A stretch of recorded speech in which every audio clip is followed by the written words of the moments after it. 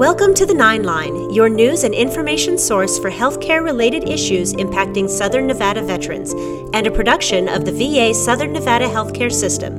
And now, here's your hosts, John Archiquette and Joshua Gray.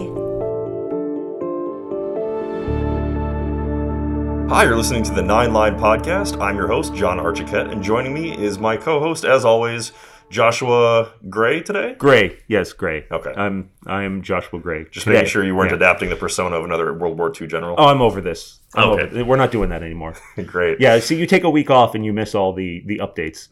So how was Veterans Day? It was great. It was really good. It was good to spend some time with my kids, and in the middle of the week, it's not something you usually get to do, especially now the sun's going down earlier and all that stuff. So went outside, played a little horse with my kid, and it was fun.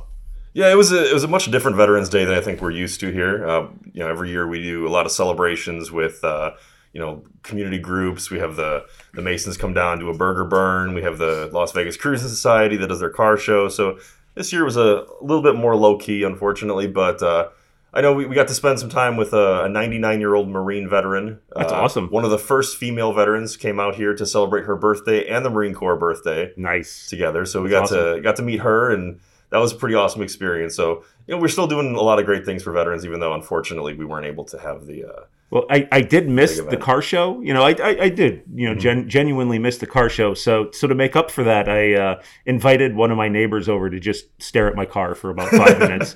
And then, I kicked him out and gave him a hamburger. So, yeah, it was great. I can't even get away with that because a 2015 Toyota Prius is noteworthy. Nobody wants to see that. Not even you want to see that, John. Let's be honest.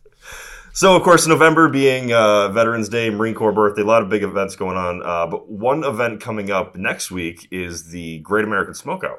Yes. And this one's a really big event that we do every year because, so many veterans, are smokers, have history of smoking, and it's something that, we want to make sure that we address. And, of course, Josh and I aren't going to be the ones talking about this because we're not qualified for this topic. I am not a smoker. I'm barely a secondhand smoker. Well, we do have two very qualified people here with us. We have Dr. Jason Mouritsen and Dr. Melissa LaVan. And you guys want to introduce yourselves? Yeah, thanks for having me today. So I'm Dr. Jason Mouritsen. I'm a clinical psychologist. Right now I'm an employee here at the VA as the program manager of the Addictive Disorder Treatment Program. Okay, great. And Dr. LaVan? Yes, hi, I'm Dr. LaVan. I'm a psychologist in ADTP also, but I also have another role as the lead tobacco cessation clinician, so I am aware of all of the different treatment options that we have available to our veterans here at the hospital. Great, excellent. So with smoking being something that it's been kind of dwindling over the years, according to some facts I pulled up from the CDC, about 32.4 million Americans still smoke cigarettes. And it remains, across the world, the largest single preventable cause of death and illness. So while it's something that's gone down, they say from about 42% of the American population in 1965 to about 13% in 2019, it's gone down quite a bit, but it's something that still affects Americans and especially veterans these days.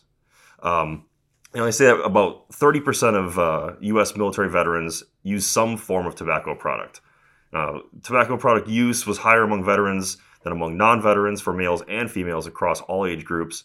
Why do you think veterans are so much more likely to become tobacco users? My first thought on that is I think it's important to kind of understand the culture of the military. And that's sort of been ingrained. Tobacco and military culture has been somewhat ingrained. If you look back in the 100 years ago, they were providing tobacco in rations. Yeah, it was actually up until 1975.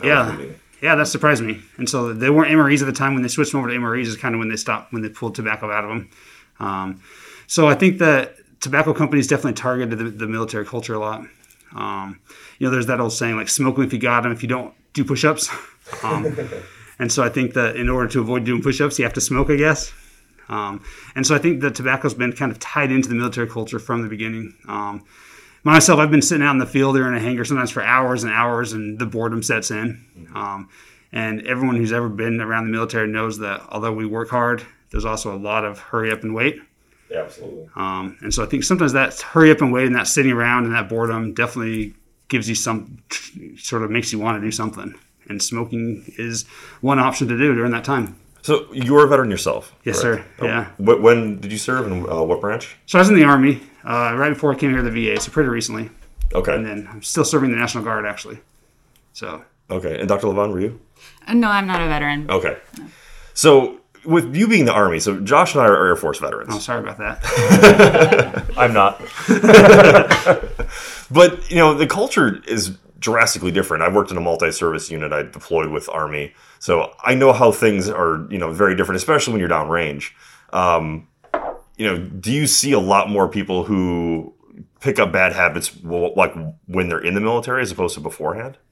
Yeah, I do see a lot of that. I think, like you say, especially downrange. When I was in Iraq, there's just a lot of time to just sit around. You're busy, you work hard, but there's a lot of hours in a week. And if those hours aren't filled with family and driving and washing cars and cleaning dishes and all the other things, there's a lot of hours to kill. And so I did see that a lot with smoking, but with other bad habits as well. Just people trying to fill their time while they got so much downtime. Yeah. Now, one thing that I had read, and this is a famous memo that went out a few years back about from Big Tobacco, and it's kind of one of their little inside memos that wasn't supposed to see the light of day. But they target military because they, quote, said military are less educated, part of the, quote, wrong crowd, and that they have limited job prospects. Knowing that that's something that they are looking for in the way that they see the military, I mean, do you guys feel like you're fighting an uphill battle trying to fight that kind of stigma? Yeah, I think you have a good point that there's a lot of context in the military and smoking, and some of those things, like some of the perceptions of the military, definitely military members may be seen as more vulnerable to picking up smoking. Well, I know that when I was in, and granted, I joined at a later date. That was 2007, but I'd heard stories about people in basic training, like you said, smoke them if you got them, if not, do push-ups. Yeah. We had a tobacco-free basic training. And actually, when I was in, the Air Force had a strict rule about all training was smoke-free. So if you had gone back for, what we call like tech school upgrade training, or AIT for you guys, we weren't allowed to smoke even if we were past the point of basic training. If you were in any PME, anything like that, you were not. If you were in Senior NCO Academy, you were not allowed to smoke while you were in a student status. One of the things I want to ask about is, you talked about the time when there were cigarettes in rations. And I know over the last couple of decades, especially the last decade and a half or so, there's been a huge push in the military to get tobacco out, right? Similar to like what John was talking about. But the population that we serve is generally of the age from the time when you got cigarettes in your rations and things like that. So are you expecting to see like does it like lag now with like awareness for smoking and things like that, and are you expecting that to change as kind of like the folks who have been in the military more recently start to then cycle into the VA system more? Yeah, it may stand to reason that sort of the older veterans may be more likely to smoke, and the younger veterans less likely because of some of these things you've talked about. I would suspect that to some degree it would lag, that to some degree there'd be a decrease, but not as much. If you look at the numbers, like the military is still smoking significantly higher than the civilian population, and I think that goes to speak towards some of the things we've been talking about earlier. So, to answer your question to answer a short question long, I'd say yes, but not to the degree that we'd like to see. How is vaping? Like I know almost all of my friends who smoke now are now vapors. They don't smoke. So how does vaping and e-cigarettes and things like that, how does that factor in? Well, I'll take this to answer this question. A lot of people think that vaping is safer just because of all the added chemicals that tobacco companies put in cigarettes are not present in vaping. However, the behavior is still the same. You're still putting something in your mouth. You're getting the nicotine rush. It still feels good. So you're still doing that same thing. You're still needing to go have that nicotine fix. And then oftentimes people who are vaping, sometimes since it is so similar, they might go back to smoking cigarettes. So the danger is still there. Not to mention that there's those exploding vape pens that were out a few years ago. There's that risk that isn't present with the cigarettes, but it's still a risk that people have faced. How much, and this maybe comes into some of the younger audience, not so much the veterans, but how many people do you think are going from almost reverse, going from vaping to smoking because of maybe it's less stigmatized to vape? Well, I know that vape pens are marketed as that to a large degree, and they say it's safer to vape, and so instead of smoking, it's an alternative to smoking. And so I think it is pretty common. But you're still building that associative behavior, and you're still building in some cases, the chemical addiction if you actually have nicotine in that, correct? Absolutely, yes, yeah. Definitely. So it's not, like I said, it's something that's probably affecting more the younger generation because, vaping for us wasn't really a thing until, 5 to 10 years ago. Like last 2 or 3 years, really. Yeah. And I think the risk with vaping is a lot of people think it's safer, so they do more of it. Mm-hmm. And they say, oh, well, this is safer, so I can smoke all day. And then they're less careful with their secondhand smoke. I've been blown with a smoke-full of vape a lot more recently than I have been a mouthful of cigarette smoke. Oh, yeah, that's a good point. These are fat-free Oreos, and then half of the container later, you're not Exactly. doing yourself any good. Coming from someone who ate a whole row of fat-free Oreos last night, that's an example. I'm sorry, I didn't mean for you to feel attacked right now. We'll have another podcast episode on that one. Just on that topic, is there danger from secondhand vaping? Is that a thing? I'm not 100% sure about that. That's a good question. I could look more into it. It stands to reason there would be, though. You're blowing those chemicals out. There has to be chemicals in the secondhand vape as well. Sure, it's not the same chemicals that are in cigarettes, but at the same time, it's not the air that we're breathing naturally. So there's got to be some risk there. I think safer doesn't mean safe. It just might be a little bit slightly better. That's good choice words. Slightly less worse. So with some of these people who've been so ingrained into tobacco use or smoking culture, it's sometimes tough to really just, kind of explain to them, what are the benefits, So other than being healthier, smelling better, saving money, having better oral hygiene, living longer, being less susceptible to respiratory illnesses, having better cardiovascular endurance, and probably a decreased chance of heart disease, cancer, and erectile dysfunction.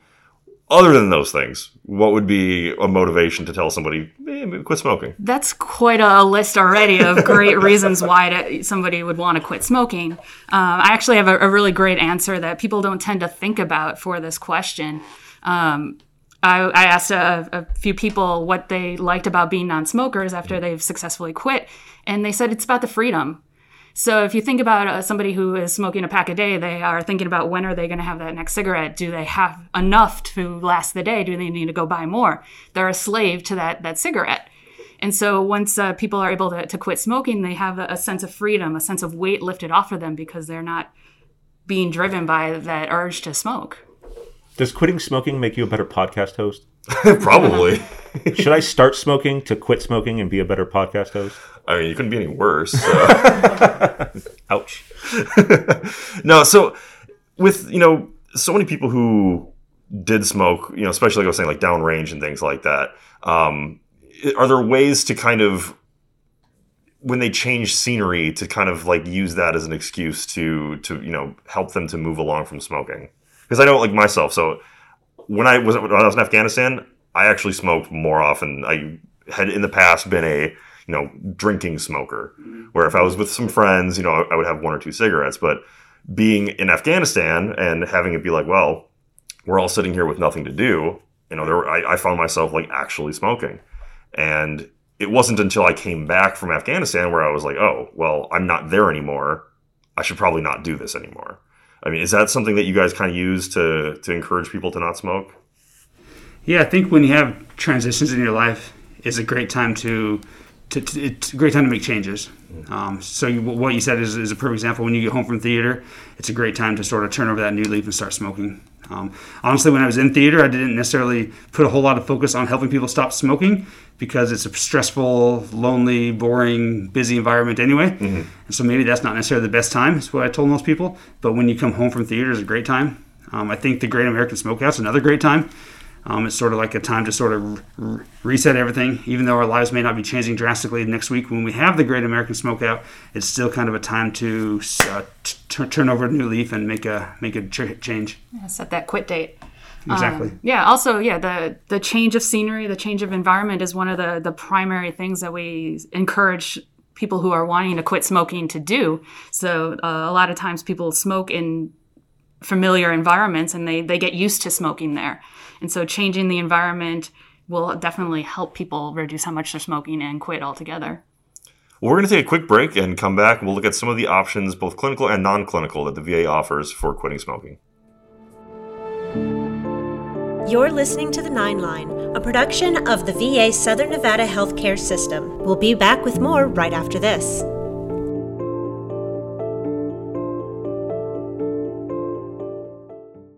The possibility of lung cancer can be pretty scary, especially if you're one of approximately 8 million current or former smokers at high risk. That's why SaveByTheScan.org wants you to know that now there's a breakthrough low-dose CT scan that can detect lung cancer early, and it only takes 60 seconds. You stop smoking, now start screening. For an easy quiz to see if you're eligible, visit SaveByTheScan.org. It could save your life. SaveByTheScan.org is brought to you by the American Lung Association's Lung Force Initiative and the Ad Council. I may never have met you. We don't go way back. Maybe we wouldn't even be friends if we did. But when you wear a mask, you have my respect. Because your mask doesn't protect you. It protects me. I wear my mask to protect you. Mask up, America. Brought to you by the Ad Council. Question: what will you find on all over-the-counter or OTC medicine packages to help you choose the right drug and use it safely? The answer: the drug facts label. This label lists the medicine's active ingredients and purpose, how much to take, and warnings you should know before using it. Remember, even OTC medicines you buy without a prescription can cause side effects you don't want. So follow the information listed on the drug facts label. For more information, visit fda.gov/drug facts label. A message from the U.S. Food and Drug Administration. Welcome back to The 9 Line, Southern Nevada's source for veteran-related healthcare news and information. Here's your hosts, John Archiquette and Joshua Gray.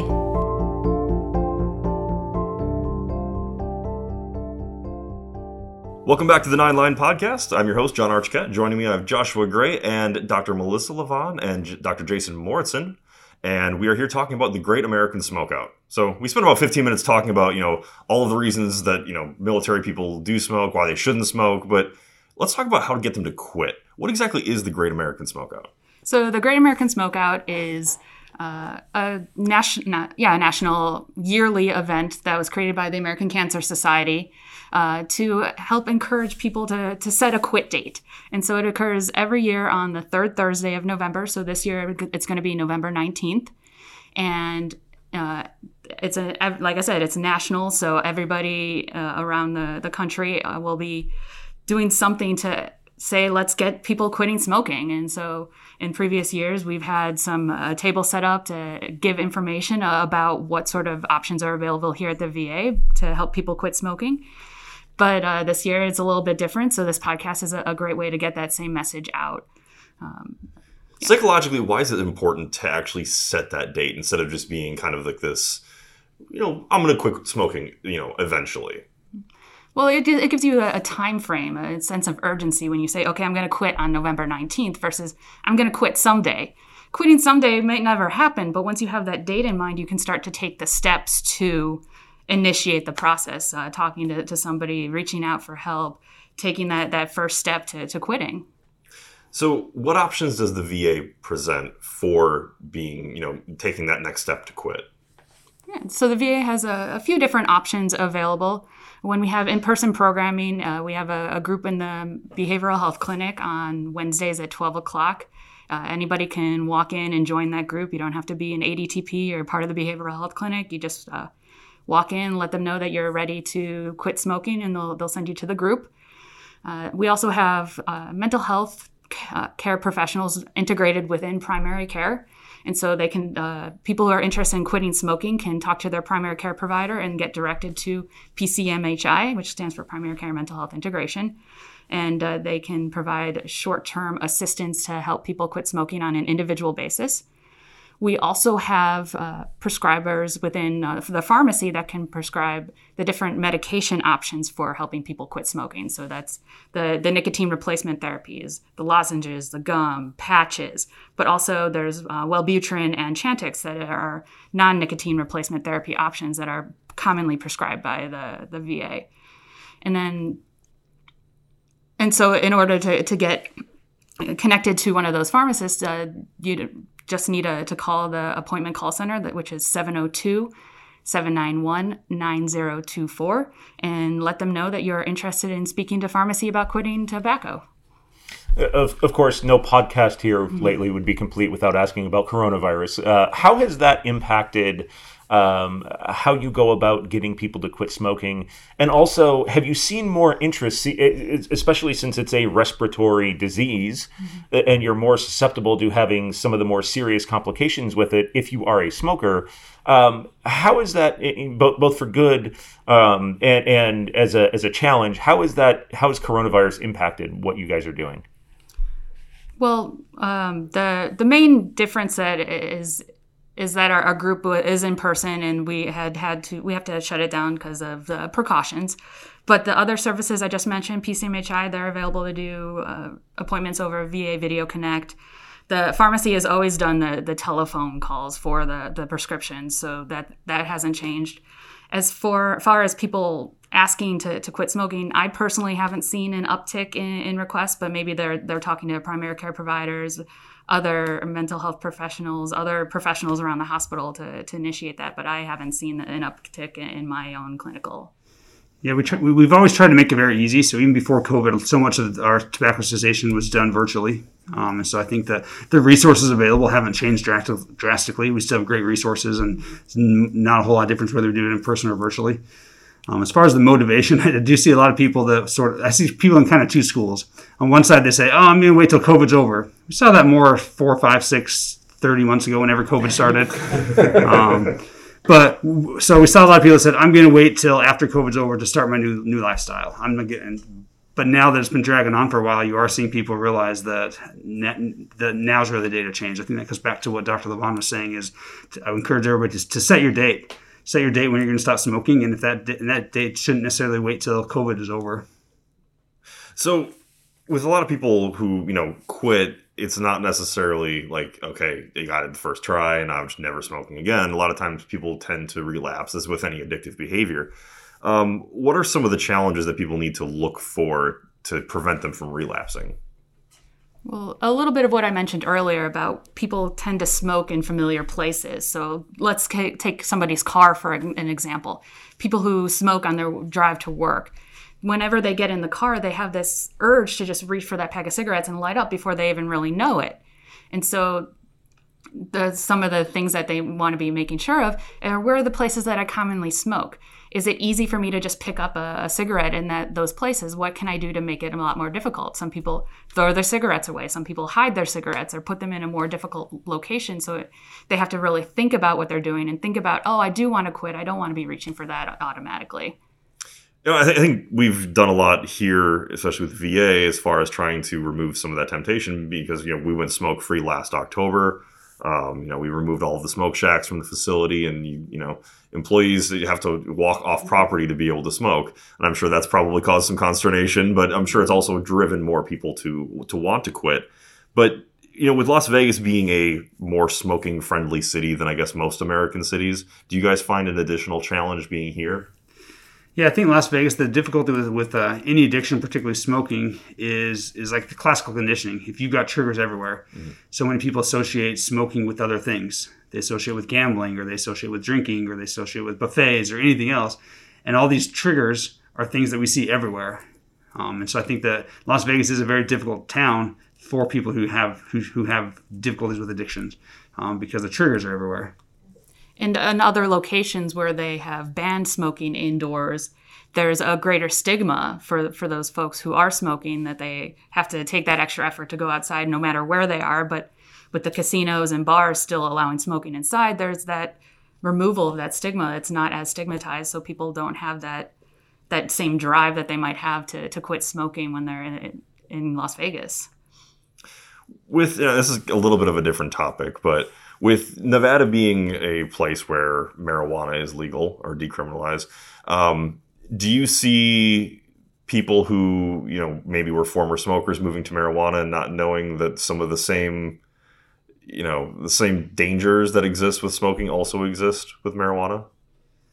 I don't know if we see people necessarily moving from one to the other so much, but we do see a lot of people with marijuana smoking because they say and they think that it's perfectly safe. It's legal, therefore it must be safe.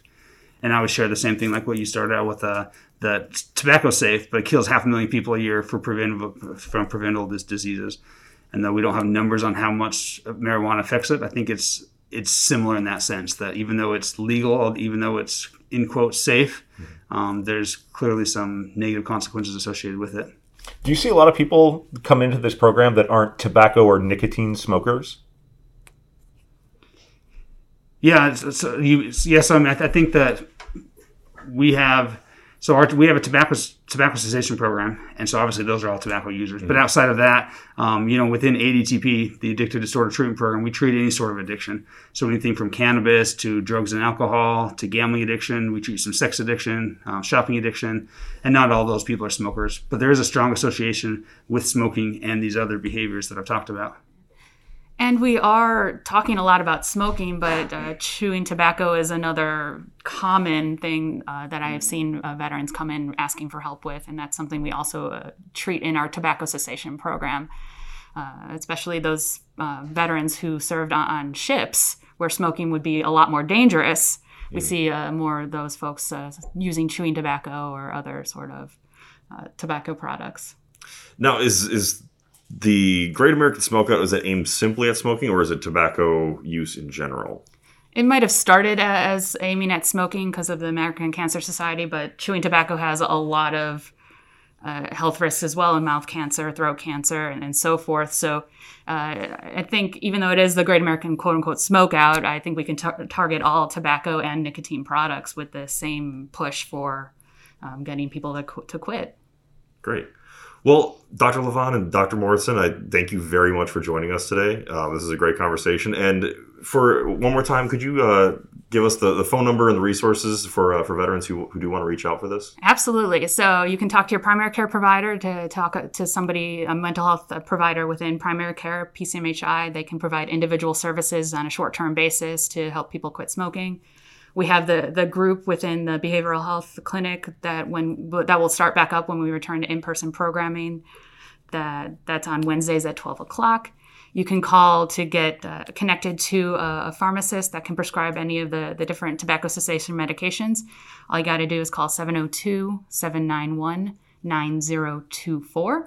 And when somebody answers the phone, let them know that you're interested in talking to somebody about quitting tobacco. And then there's also some other services that are not with the VA, but there are still good resources out there. There's the Veterans Quit Line, which is you can call 855-QUIT-VET.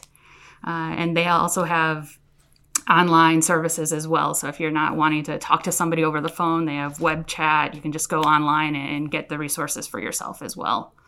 Great. Well, thank you very much for joining us, and we will see you in 2 weeks. Yeah, thanks for having us. Yes, thank you.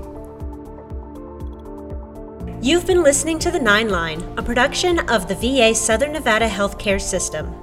For more information about what the VA is doing for Nevada's veterans, check out our official webpage at www.lasvegas.va.gov or follow us on our Facebook page at facebook.com/LasVegasVA. Thanks for listening.